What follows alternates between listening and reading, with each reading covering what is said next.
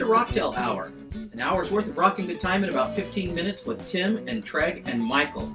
Three old dudes living in the past and a testament to the fact that rock and roll keeps you young. Want to thank all of you Rocktail fans for checking us out on Facebook and checking us out on our website. It's been great, some of the responses that we've had, and want to tell you how much we appreciate you. Today, Michael is going to tell us the story behind the Pink Floyd classic, Comfortably Numb, so I'm going to turn the time over to Michael. Thanks, Tim. It's really impossible to talk about the song Comfortably Numb without talking about the album that it comes from, obviously, The Wall. Which is one of the greatest albums of all time. I'd put it in the top 5 easily. Easy. Maybe top 2? Yeah. Right behind Thriller.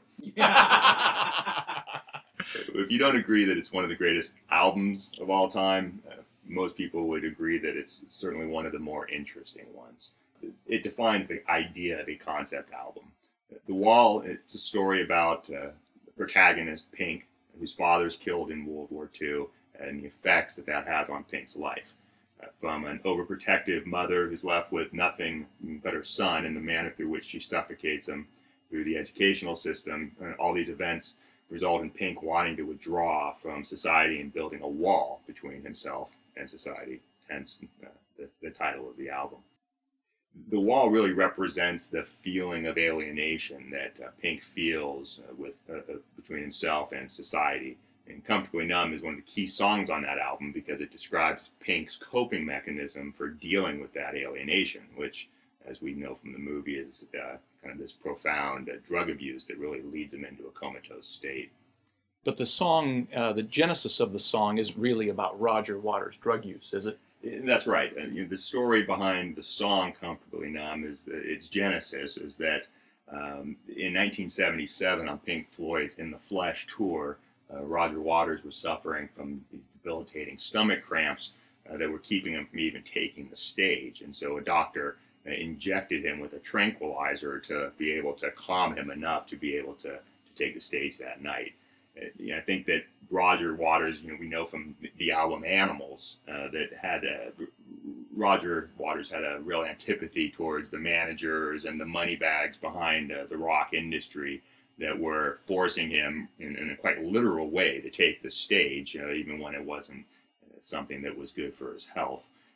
Waters had an obviously strong contempt for the people who were trying to make him do that. So that's really kind of the idea for where the song came from, was his own experience of being forced to take the stage, suffering from health ills.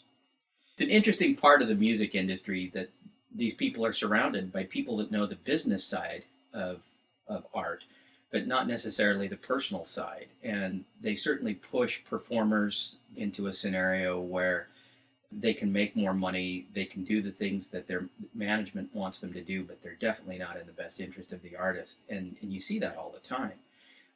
And then you have the whole angst, if you will, that these artists have about trying to fulfill their art commercially when they'd really like to focus more on the things that are important to them.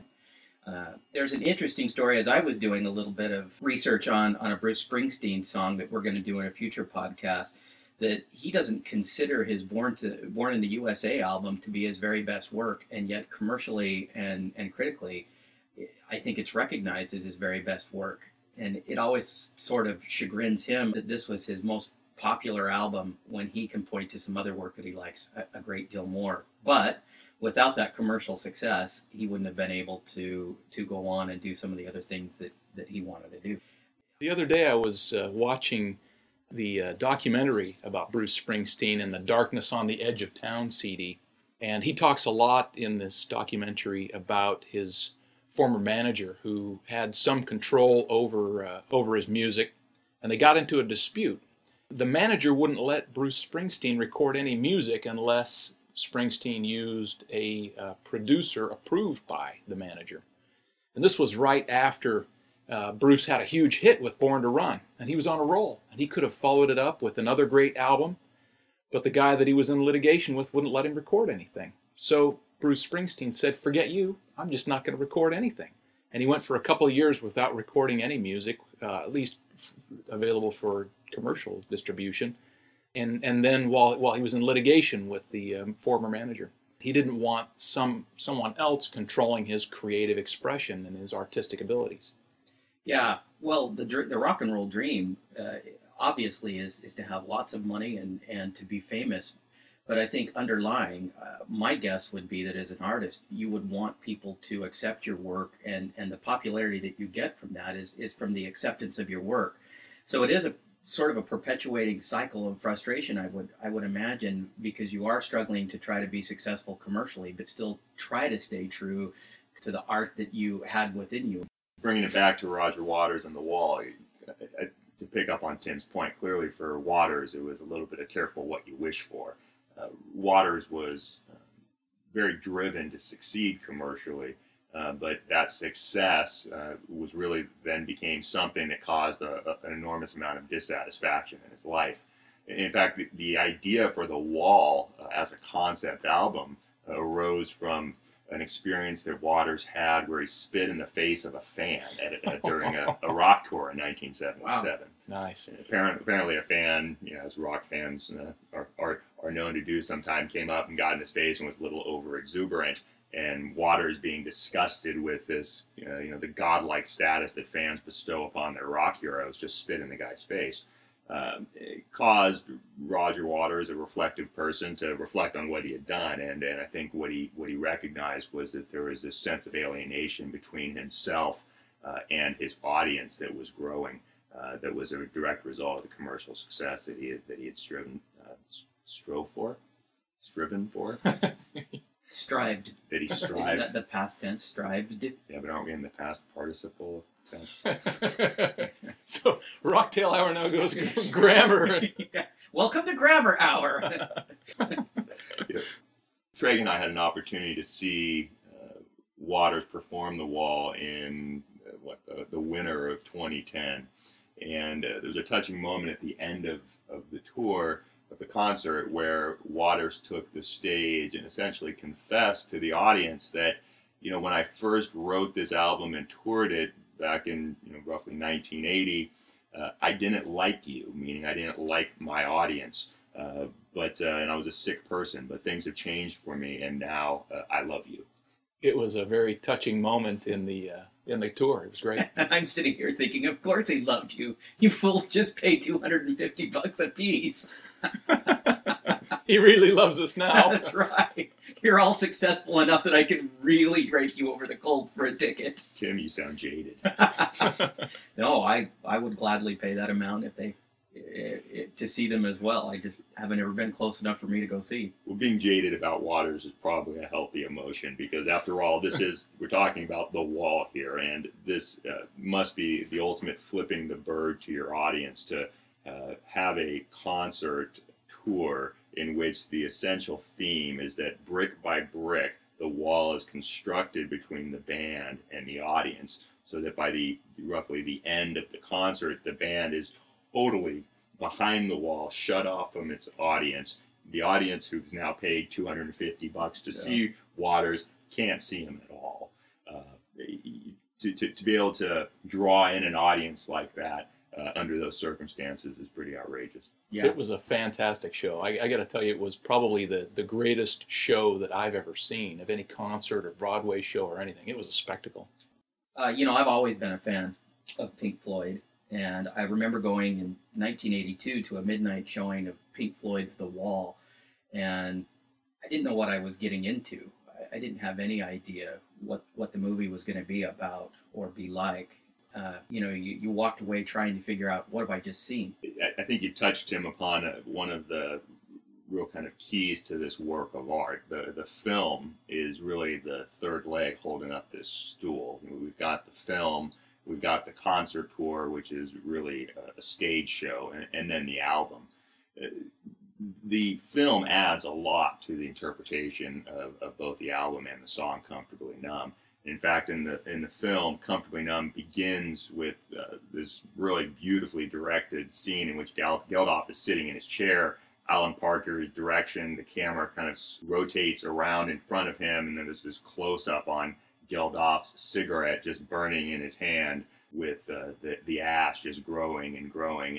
And Geldof, who is playing Pink, of course, in this comatose state that is apparently brought on by some significant drug use. It's at this point where the film harkens back to the genesis of this song, where, as we spoke before, Roger Waters was injected with a tranquilizer because the doctor gives him a shot in order to get him up out of the chair so that he could take the stage. There's then this very disturbing scene in which they get Pink out of the chair and start leading him down the hall so that he can take the stage. In the film version, there's this very disturbing scene of Pink, who looks to be forming this cocoon-like substance over his skin. Interesting story behind this scene itself is that it is apparently a shout out to Syd Barrett. Syd Barrett, the original frontman of Pink Floyd, who was himself well known for his drug use. Apparently, Syd was fond of taking the stage and in order to keep a steady stream of drugs flowing into his body, he would rub Quaaludes into his hair cream and then rub it into his hair. And so that when the heat from the lights, while he's standing on stage, would slowly melt the Quaaludes that were in his hair cream and drip into his skin. And I'd just like to interject here. We always put some kind of a disclaimer in our podcast, but don't put Quaaludes in your hair cream at home. In any of your hair products, for that matter.